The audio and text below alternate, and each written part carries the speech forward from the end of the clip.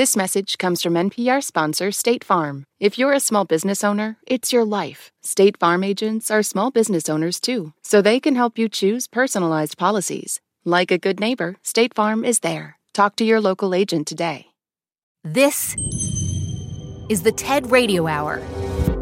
Each week, groundbreaking TED Talks. Our job now is to dream big. Delivered at TED conferences. To bring about the future we want to see. Around the world. To understand who we are. From those talks, we bring you speakers and ideas that will surprise you. You just don't know what you're going to find. Challenge you. We truly have to ask ourselves, why is it noteworthy? And even change you. I literally feel like I'm a different person. Yes. Do you feel that way? Ideas worth spreading. From TED and NPR. I'm Manoush Zomorodi. And on the show today, fresh perspectives on the things that stress us out the most. Like having enough time. Yes, that's your plate. All right, everyone, dinner time! Come on. Off. We try to have family dinner a few nights per week. But when you have 7 people, 5 children ranging from ages 3 to 16, it can be a little bit hard to get everyone sitting down at the same time. This is Laura Vanderkam. She's a mother, an author, a public speaker. Yeah, she has a lot going on. Somebody has forgotten to grab a fork, or somebody wants to go get a cup of milk, or spills something on the floor. Somebody wants to go get extras of the pasta or whatever it is. And so people are popping up left and right. Including the husband and the dog. Sometimes the dog will start barking in the middle of dinner, which can add its own little chaos to everything. Helping people cope with chaos is Laura's specialty now.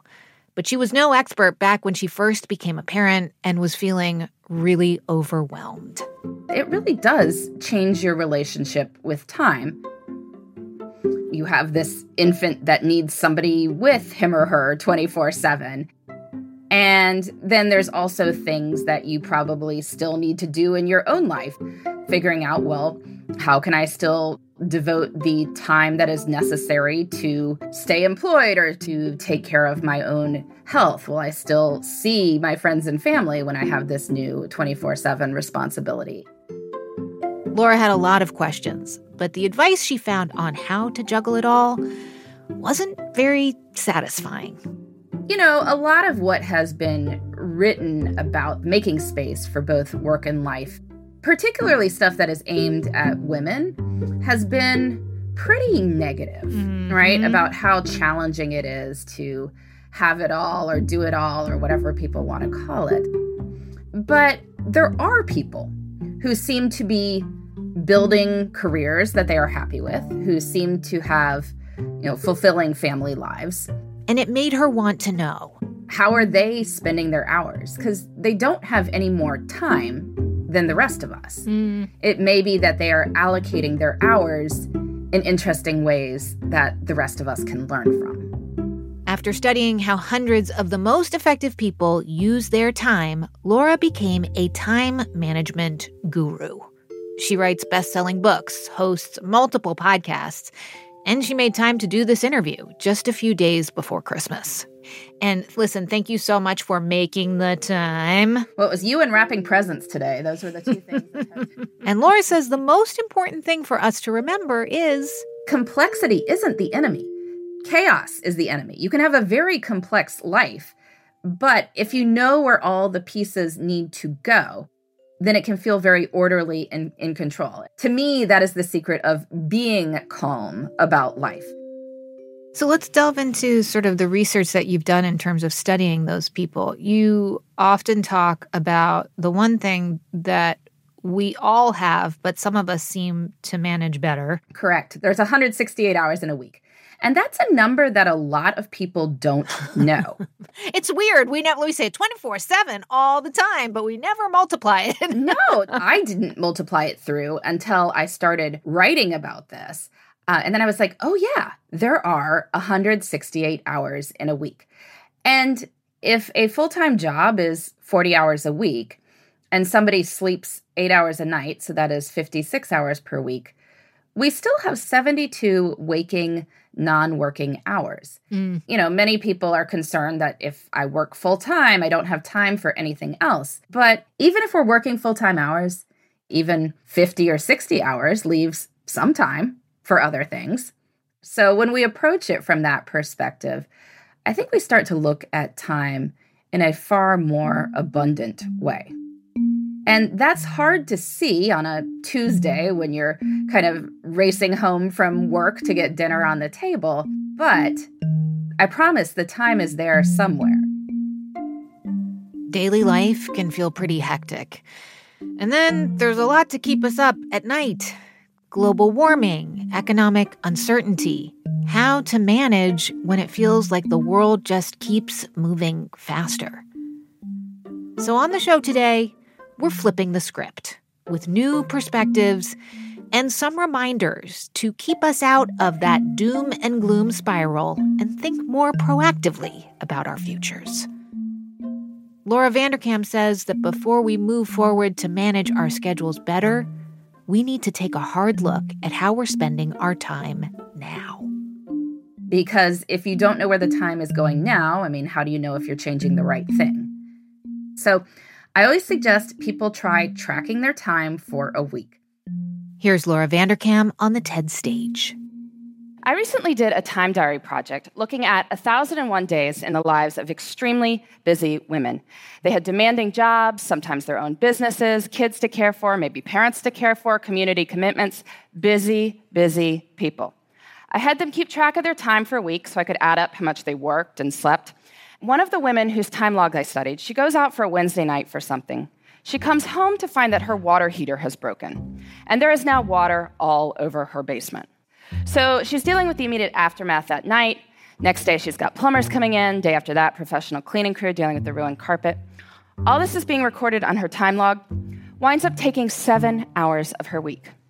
7 hours. That's like finding an extra hour in the day. But I'm sure if you had asked her at the start of the week, could you find 7 hours to train for a triathlon? Could you find 7 hours to mentor 7 worthy people? I'm sure she would have said what most of us would have said, which is no. Can't you see how busy I am? Yet when she had to find 7 hours because there is water all over her basement, she found 7 hours. And what this shows us is that time is highly elastic. We cannot make more time, but time will stretch to accommodate what we choose to put into it. And so the key to time management is treating our priorities as the equivalent of that broken water heater. And to get at this, I like to use some language from one of the busiest people I ever interviewed. She was running a small business with 12 people on the payroll. She had 6 children in her spare time. I remember it was a Thursday morning and she was not available to speak with me. But the reason she was unavailable to speak with me is that she was out for a hike. So, of course, this makes me even more intrigued. And when I finally do catch up with her, she explains it like this. She says, listen, Laura, every minute I spend is my choice. And rather than say, I don't have time to do X, Y, or Z, she'd say, I don't do X, Y, or Z because it's not a priority. You're reminding me of a habit that I started, I think after reading one of your books, which is that I block time on my calendar for relaxing. I was always used to blocking time out for meeting, prep for interview, make sure you pick up the kid at this time. But to actually write down that I was going to relax felt very strange. But if it's just as important to me as all those other things, I need to put it on the calendar. I think that's a wise idea because if you don't do that, time will be spent one way or another. Something is going to fill those 30 minutes, but it might not have been what you would have chosen if you had been a little bit more intentional about it. And so if your goal is to have more relaxed downtime in your life, then absolutely claim the time for that. And then when you get to that time and you're like, well, I could send these 6 other emails right now. You're like, no. Now is the time for spending 20 minutes relaxing. Okay, so for people who haven't done this, how do you suggest they start being more intentional? Yeah, for me, it's having at least one designated time during the week where I think about the upcoming week, what needs to happen, and what I want to have happen in 3 spheres of life: my career, my relationships, so that means family and friends, and then for myself. I find a really good time to do this planning is Friday afternoons. Most of us don't use Friday afternoons well. It is hard to start anything new at that point. We are pretty much sliding into the weekend. But we might be willing to think about what future us should be doing. There might be some people listening who think these 2 women are insane. Why is it so hard for them to relax? Why does everything have to be so regimented? Well, I would say that my life actually isn't all that regimented. But if we don't claim time for something else will claim that time from us. So this is a way of actively creating the life you want, as opposed to just letting life happen. Because for most of us, when you just let life happen, that means you're going to spend the time in ways that aren't that meaningful to you. So a lot of the people you're talking about are people who have their own companies. Maybe they very much are in charge of their own time, in charge of other people's time. Have you also worked with or talked to people who maybe are not having that much autonomy, maybe are working multiple jobs, maybe not paid enough to be able to outsource some of the things that higher paid people can? Oh, absolutely. I mean, I study people in all different walks of life and have seen time logs from thousands of people now. And even if we don't have complete control over our time, we often have the ability to make choices about some of it. Maybe you don't control what time you leave work, but you might control what time you get there. Mm-hmm. You know, if I am not working on one particular day in the next week, that's the day I'm going to prioritize doing this thing. And I think having that mindset of I can make some choices, even if I can't make as many as I want, is just much more constructive. Whereas when you say, well, I have no free time whatsoever, there's nothing you can do with that. In 168 hours a week, I think we can find time for what matters to you. Because guess what? We don't even need that much time to do amazing things. But when most of us have bits of time, what do? Pull out the phone, right? Start deleting emails, or otherwise we're puttering around the house or watching TV. But small moments can have great power. You can use your bits of time for bits of joy. Breaks at work can be used for meditating or praying. If family dinner is out because of your crazy work schedule, maybe family breakfast could be a good substitute. It's about looking at the whole of one's time and seeing where the good stuff can go. I truly believe this. There is time. That's Laura Vanderkam. Her latest book is Tranquility by Tuesday: 9 Ways to Calm the Chaos and Make Time for What Matters. You can see her full talk at TED.com. On the show today, flipping the script. It's the TED Radio Hour from NPR. I'm Manoush Zomorodi, and we'll be right back.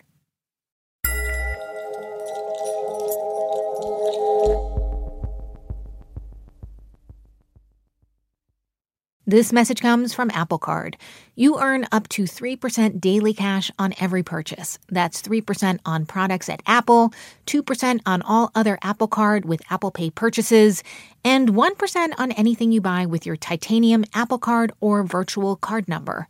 Visit apple.co/card calculator to see how much you can earn. Apple Card issued by Goldman Sachs Bank USA, Salt Lake City branch. Subject to credit approval. Terms apply.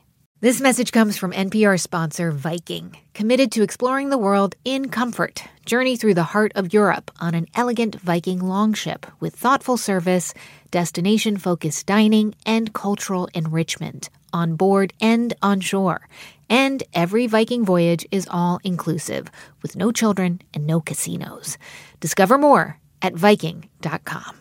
This message comes from NPR sponsor Slack. Sometimes it feels like there aren't enough hours in the workday, especially if you're trying to grow your business. That's why you and your team need Slack. It's the AI-powered platform where work happens, and it has so many helpful features, like huddles for impromptu meetings and Workflow Builder to automate tasks. Slack is what you need to help everyone have a productive, easy day. Slack, grow your business here. Learn more at slack.com. This message comes from NPR sponsor Planet Oat. While some podcast topics can be complex and pretty heady, Planet Oat oat milk is an uncomplicated no-brainer. It's rich, creamy, and an excellent source of calcium with vitamins A and D. Also, Planet Oat's unsweetened varieties have 0 grams of sugar. It's great in coffee, cereal, smoothies, you name it. So next time you're at the grocery store, save the overthinking for the podcast and reach for the one that has it all. Planet Oat oat milk, or visit planetoat.com for more. Hey, it's Manoush. Before we get back to the show, maybe you remember an interactive series we did in the fall called Body Electric. As part of our investigation into how our bodies are adapting to our technology, we asked you to join a study with Columbia University Medical Center. And over 20,000 of you signed up to try integrating 5-minute gentle movement breaks into every half hour, hour, or 2 hours of sitting time. And for the folks who managed to stick with it, the results were pretty astounding.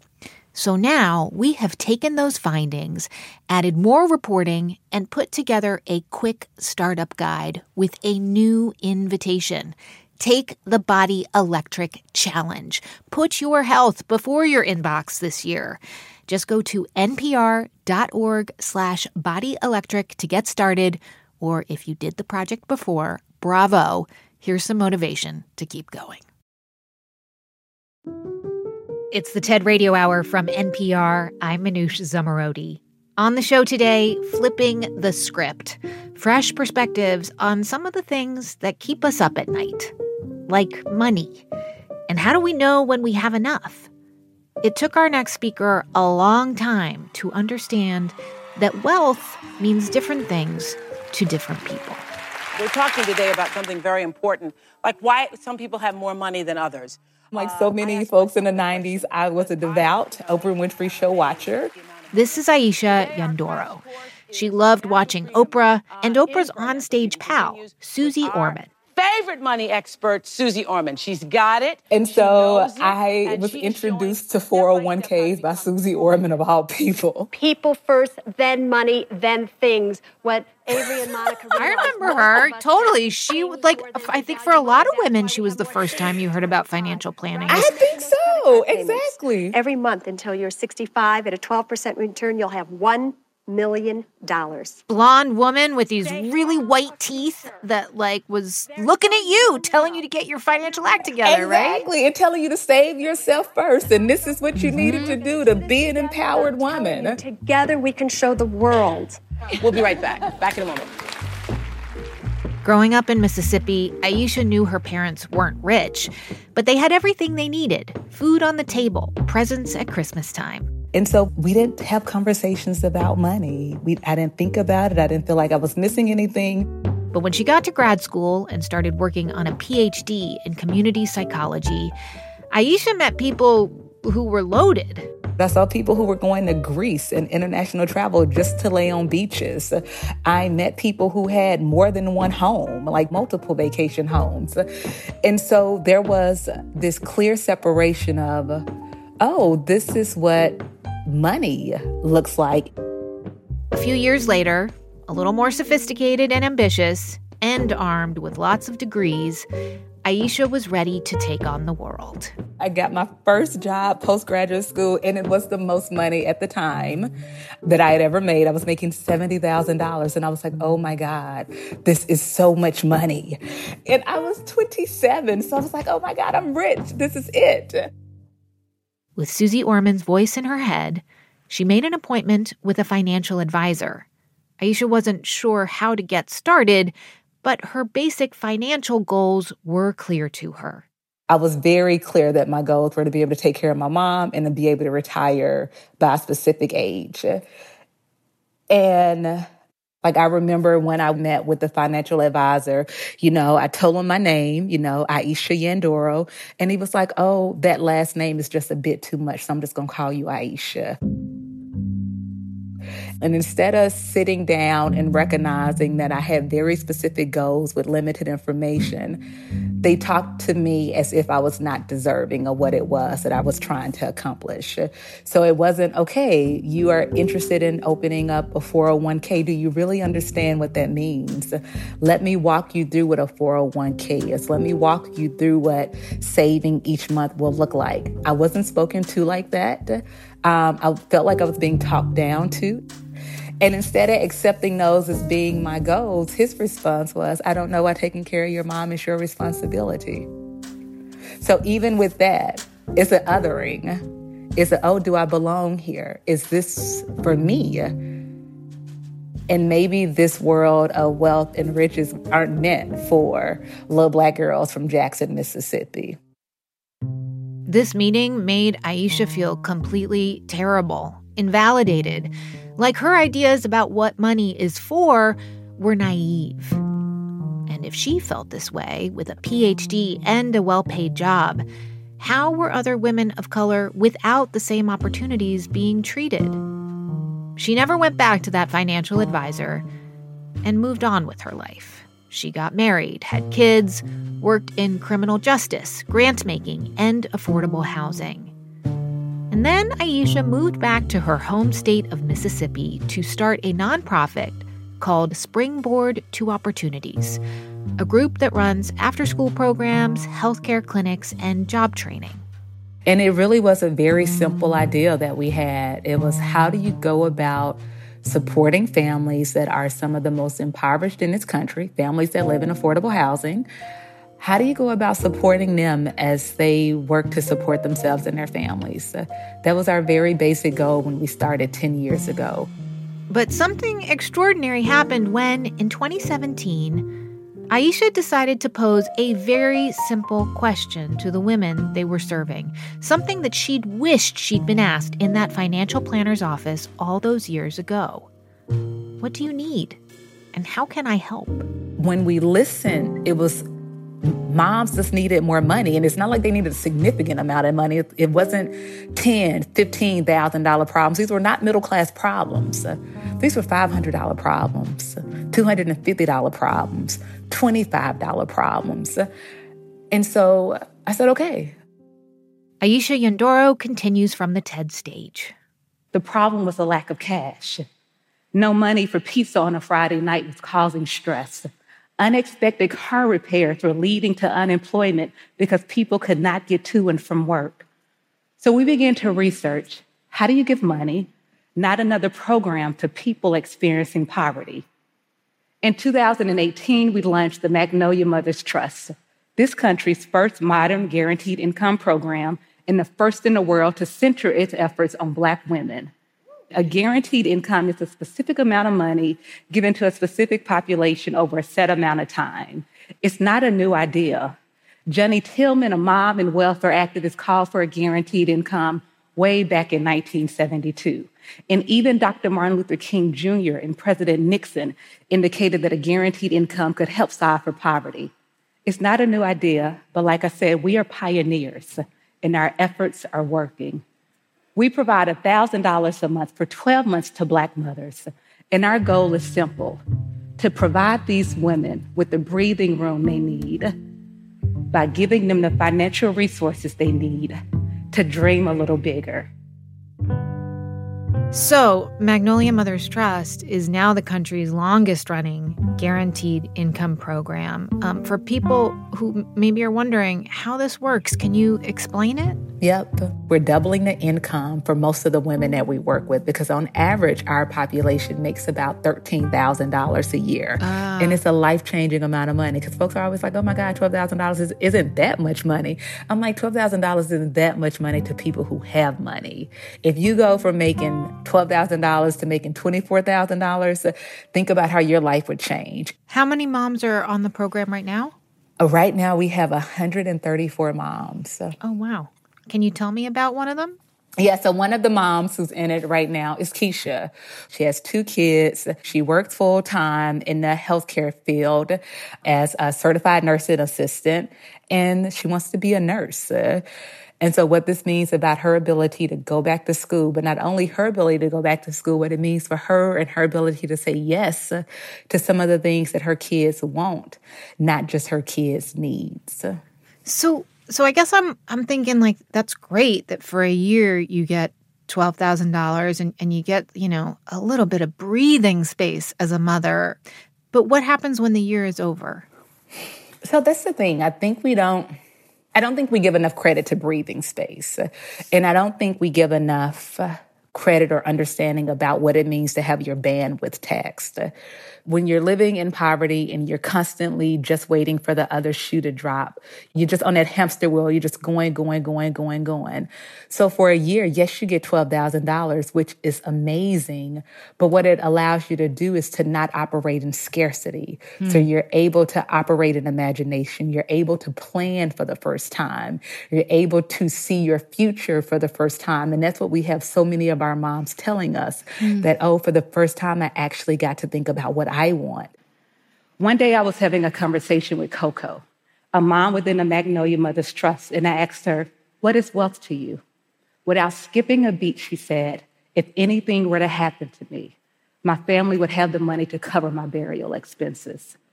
Asking more and more women the same question, I have come to learn that wealth is dignifying funerals, the privilege of privacy, the ability to complete school, own a business, or the thrill of being the extravagant auntie. All of these are definitions of wealth to them. I have never had a mother say to me, wealth is having stocks and bonds, equity in her home, or even a retirement account. Instead, they dream about what a life of ease and care would look like. I was having a conversation with a mom I work with, and I asked if she had 6 months worth of savings to cover an emergency. She started laughing. She could not even see herself in the equation that I was offering. She said that before the Magnolia Mothers Trust, I didn't even have a savings account, let alone 1 month worth of savings. I said, okay, let me ask the question differently. What is wealth to you? She said, oh, that's easy. All of my bills paid every month with a little left over for anything extra. She knew exactly what she needed. Our narrow definition simply did not address her needs. Just to tie it back to your own experience, it sounds like these moms want to give their kids what your parents gave you, which was not having to think about money, not even really giving it a second thought or talking about it because it wasn't an emergency. And that's what made you feel like you were rich or made you just not even think about it. Okay, now you're going to make me cry because you're right. You're not talking about big fancy vacations. You're talking about, like you said, just being able to get pizza on a Friday night. Yeah, that's exactly right.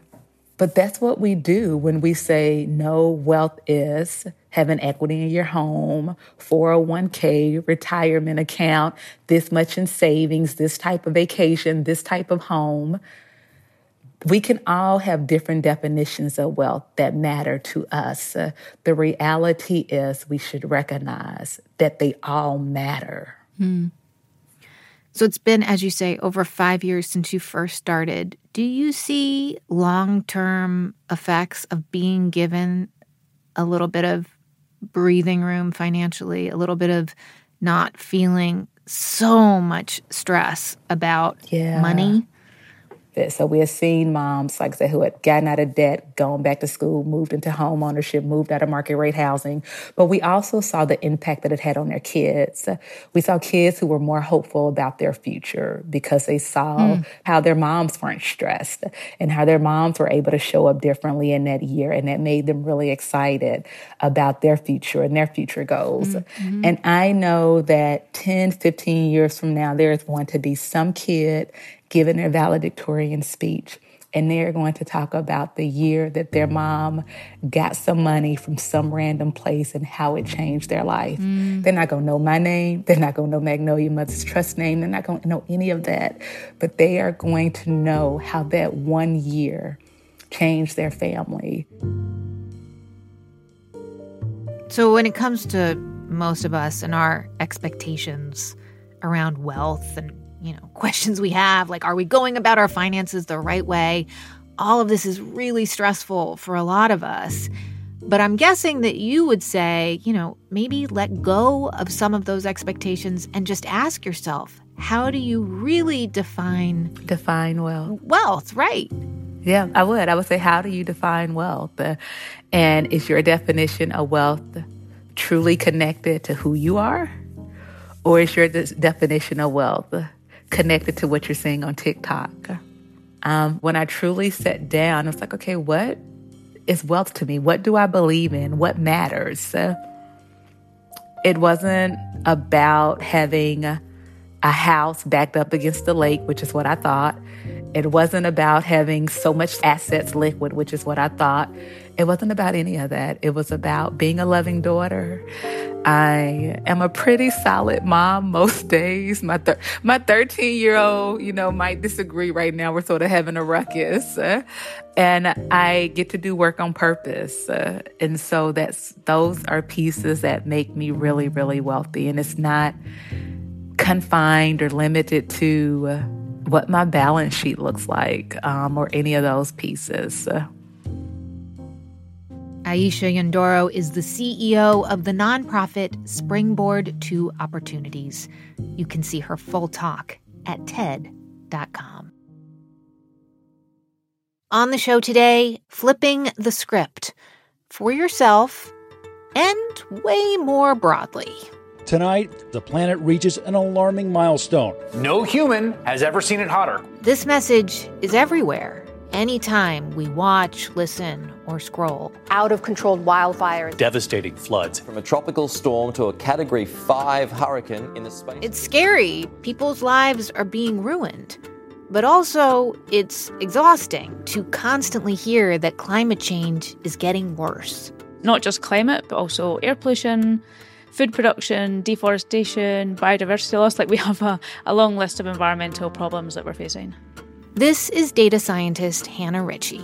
I'm a senior researcher at the University of Oxford, and I'm deputy editor of Our World in Data, which tries to use data and research to understand the world's largest problems. It's very hard to see any kind of signs of progress. It just looks like things are getting worse and worse and worse. And while it's true the world is getting warmer, there are trends going the wrong direction. Hannah says there is a more productive way to look at it. Yeah, I think there's some downside to only surrounding yourself in just headline after headline after headline of negative impacts. Because when you actually step back to look at the data and look at historical trends, we can see that progress is possible and it has happened. And I think we need to see that to be able to understand that we can make things better in the future. Hannah Ritchie continues from the TED stage. A large international survey asked 10,000 young people about their attitudes to climate change. More than half said they think humanity is doomed, 3/4 find the future frightening, and more than 1 in 3 are hesitant to have children of their own. Young people today truly feel like they could be the last generation. Now I get this feeling. I've been there. I used to feel like humanity was doomed. Despite having multiple environmental degrees, felt completely helpless to do anything about it. But I'm a data scientist, and after years poring over the data on how far humanity's come and how quickly things are now moving, my perspective on this has changed. I think we've got this framing upside down. Far from being the last generation, I think we'd be the first generation to be sustainable. We could be the first generation that is sustainable. Can we... that kind of blew me away in some ways, but because I was like, no, you're going to be the first generation that's not even here. That's the message that we're getting. Right. Yeah, I think it's quite a controversial statement. Because most of the messaging is around, there's actually activist groups called Last Generation, and I wanted to turn that on its head and say, no, I think we can stop this, we can challenge this, and we could be the first generation to achieve sustainability. Talk me through how you came to that conclusion that this is possible, and what you even mean by sustainable. So I have quite a specific definition of sustainability. Providing a good life for everyone today while protecting the environment for future generations. How do we do that? In a minute, why Hannah Ritchie thinks a good life and protecting the environment is possible, and how the data backs her up. On the show today, Flipping the Script. It's the TED Radio Hour from NPR. I'm Manoush Zomorodi, and we'll be right back.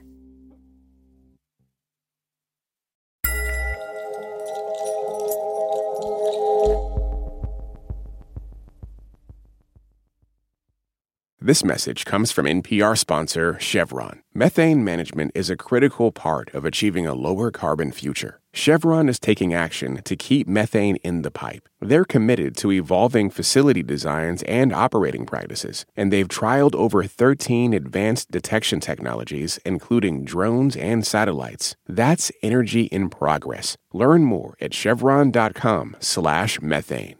This message comes from NPR sponsor REI Co-op. REI has gear, clothing, classes, and advice for camping and glamping, biking and hiking, axing and snacksing, backpacking, and another outdoor thing that rhymes with backpacking. Visit your local REI Co-op or rei.com for the 1,000,001 ways you can opt outside. This message comes from NPR sponsor Global X ETFs. Looking to invest? Start your journey by exploring exchange-traded funds with Global X ETFs. Exchange-traded funds, or ETFs for short, create baskets of stocks, bonds, and other assets that you can buy in a single trade. Global X specialize in ETFs that track emerging trends, like the rise of artificial intelligence, as well as strategies aimed to generate income potential. Visit globalxetfs.com to discover how you can get started.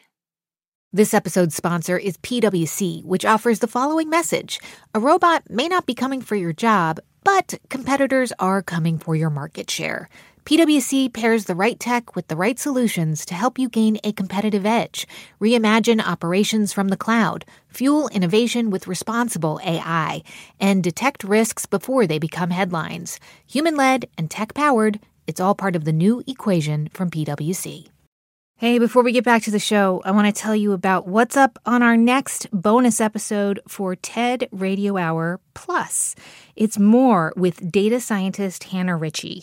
She breaks down the things you can and can't do to help stop global warming by the numbers. As an individual, like, what's your responsibility?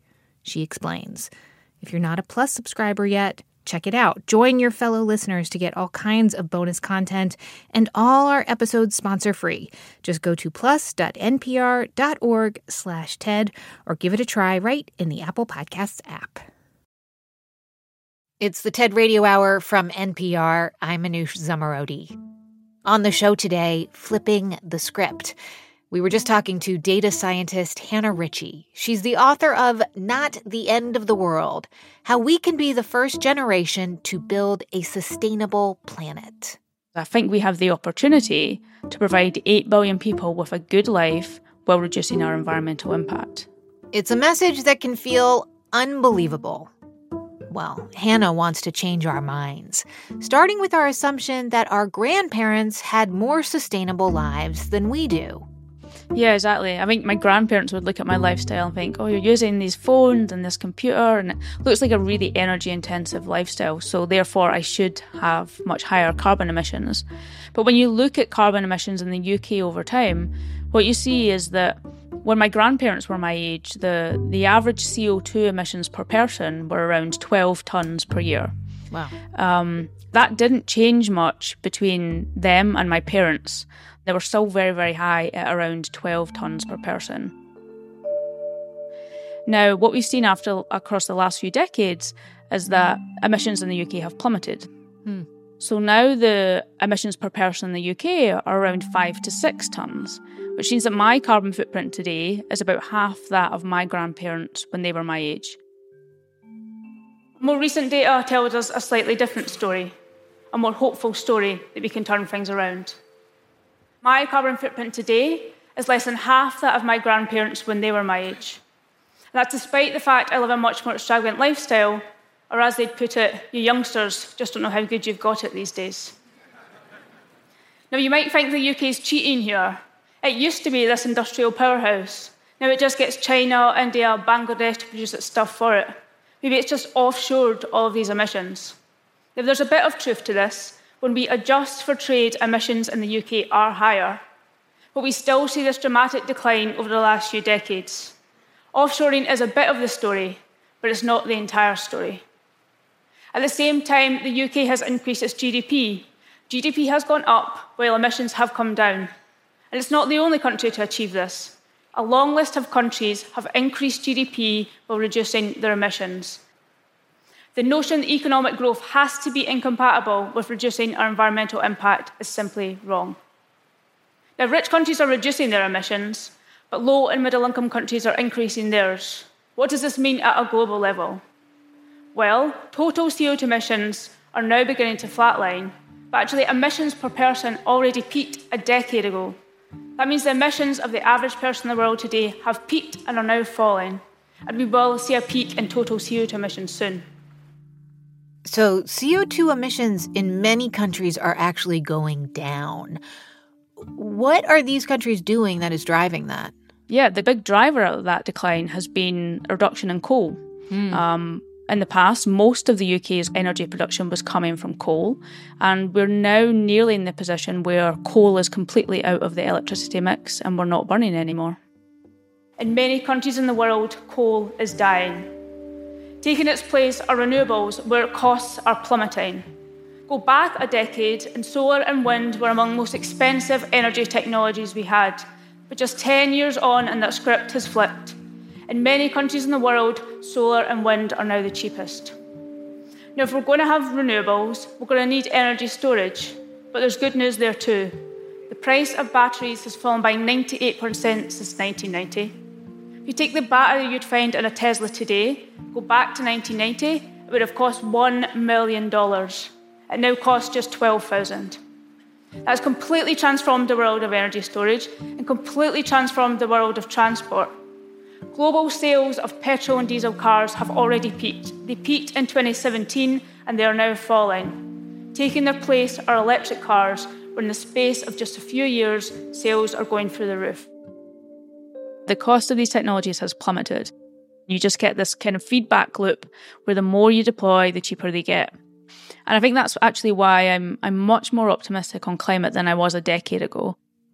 Okay, so the data on emissions and renewable energy is really encouraging. But you also see a more hopeful story in other areas that maybe we haven't considered, like air pollution, which feels like it's just getting worse, but actually isn't. Yeah, I think air pollution has a few key stories in it. So two big ones there are the ozone layer. The ozone problem was kind of before my time, but countries worked together. We brought in policies to stop emissions of the gases that were destroying the ozone layer, and we've reduced emissions by more than 99%. So that's effectively solved. The other big one there is acid rain. Europe and North America put in really strong policies to reduce sulfur dioxide, which causes acid rain. And again, these emissions have fallen by more than 90%. I think there's another dimension to this, which is localized air pollution. We often assume that our cities are the most polluted they've ever been, but rich countries actually have dramatically reduced local air pollution. What about on a global scale? You're mentioning rich countries where it's better, but what about poorer countries in terms of their contributions to the overall air pollution and the lives of their citizens more locally? I think there's a mix across what we call middle-income countries. China's levels of air pollution, local air pollution, have plummeted actually very, very quickly. So emissions of some pollutants in China have fallen by 2/3 in just 7 years.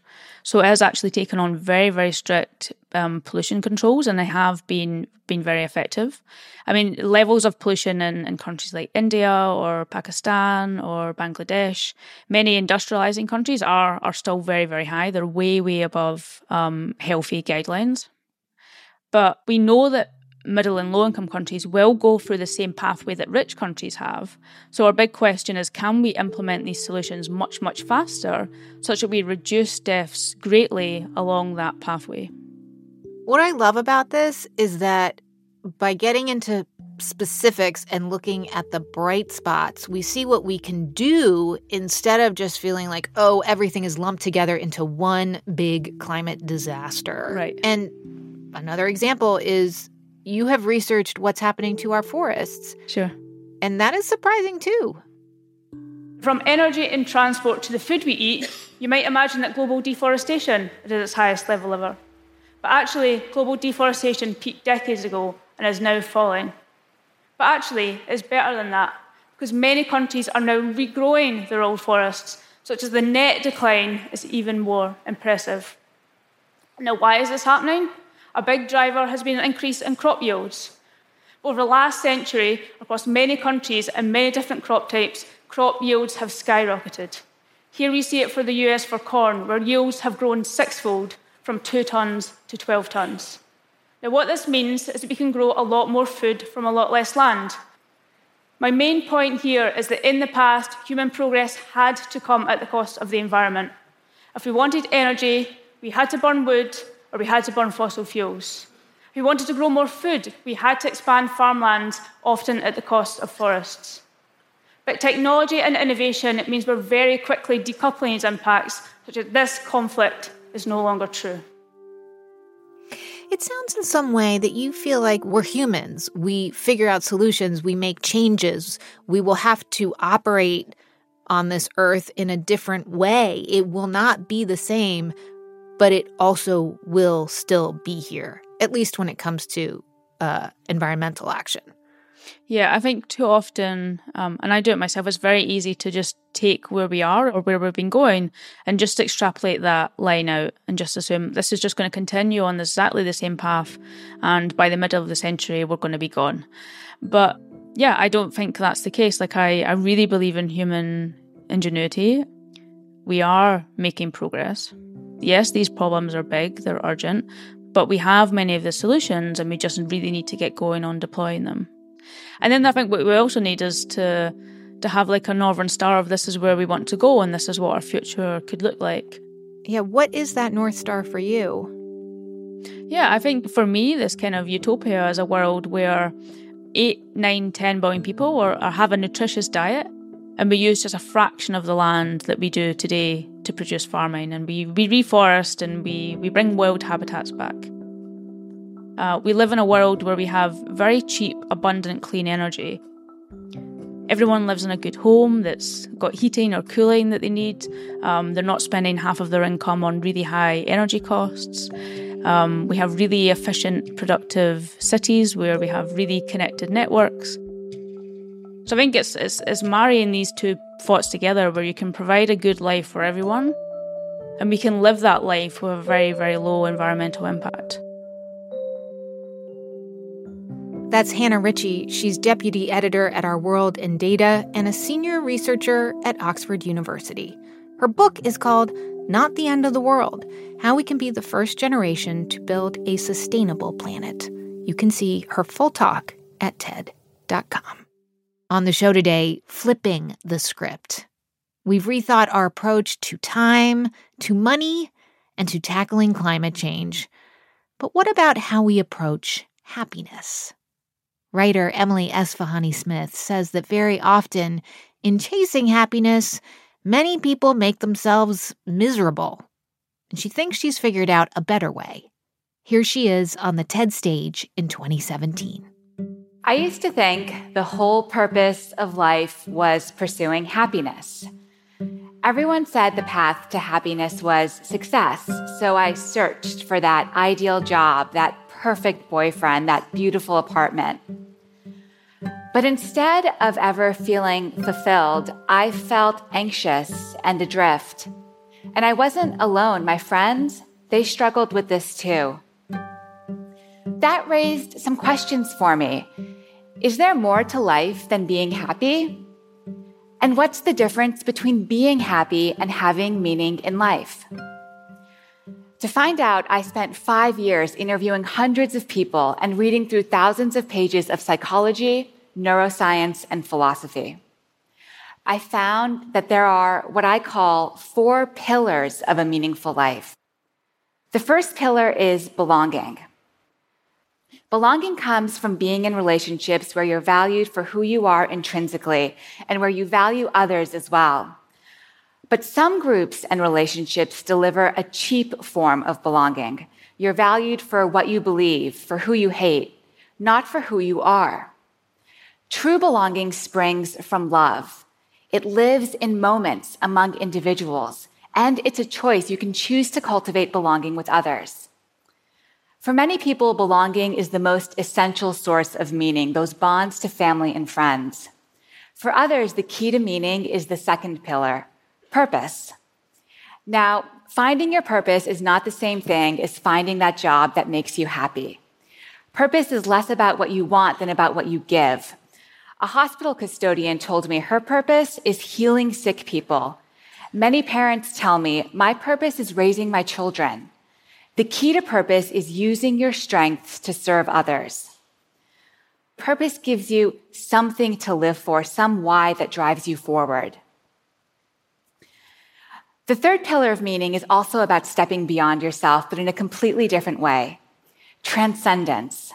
Transcendent states are those rare moments when you're lifted above the hustle and bustle of daily life. Your sense of self fades away and you feel connected to a higher reality. For one person I talked to, transcendence came from seeing art. For another person, it was at church. For me, I'm a writer, and it happens through writing. And these transcendent experiences can change you. One study had students look up at 200 feet tall eucalyptus trees for 1 minute. But afterwards, they felt less self-centered, and they even behaved more generously when given the chance to help someone. Now, the fourth pillar of meaning, I found, tends to surprise people. The fourth pillar is storytelling, the story you tell yourself about yourself. Creating a narrative from the events of your life brings clarity. It helps you understand how you became you. I met a young man named Emeka who'd been paralyzed playing football. After his injury, Emeka told himself, my life was great playing football, but now, look at me. But with time, he started to weave a different story. His new story was, before my injury, my life was purposeless. I partied a lot and was a pretty selfish guy. But my injury made me realize I could be a better man. That edit to his story changed Emeka's life. After telling the new story to himself, Emeka started mentoring kids, and he discovered what his purpose was, serving others. The psychologist Dan McAdams calls this a redemptive story, where the bad is redeemed by the good. People leading meaningful lives, he's found, they tend to tell stories about their lives defined by redemption, growth, and love. When I was younger, I was lucky enough to be surrounded by all of the pillars: belonging, purpose, transcendence, storytelling. My parents ran a Sufi meeting house from our home in Montreal. Twice a week, Sufis would come to our home to meditate, drink Persian tea, and share stories. Their practice also involved serving all of creation through small acts of love, which meant being kind even when people wronged you. But it gave them a purpose, to rein in the ego. Looking back, I now realize that the Sufi house had a real culture of meaning. The pillars were part of the architecture, and the presence of the pillars helped us all live more deeply. Several months after I graduated from college, my dad had a massive heart attack that should have killed him.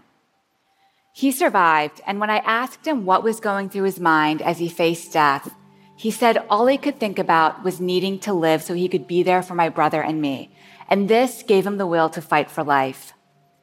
When he went under anesthesia for emergency surgery, instead of counting backwards from 10, he repeated our names like a mantra.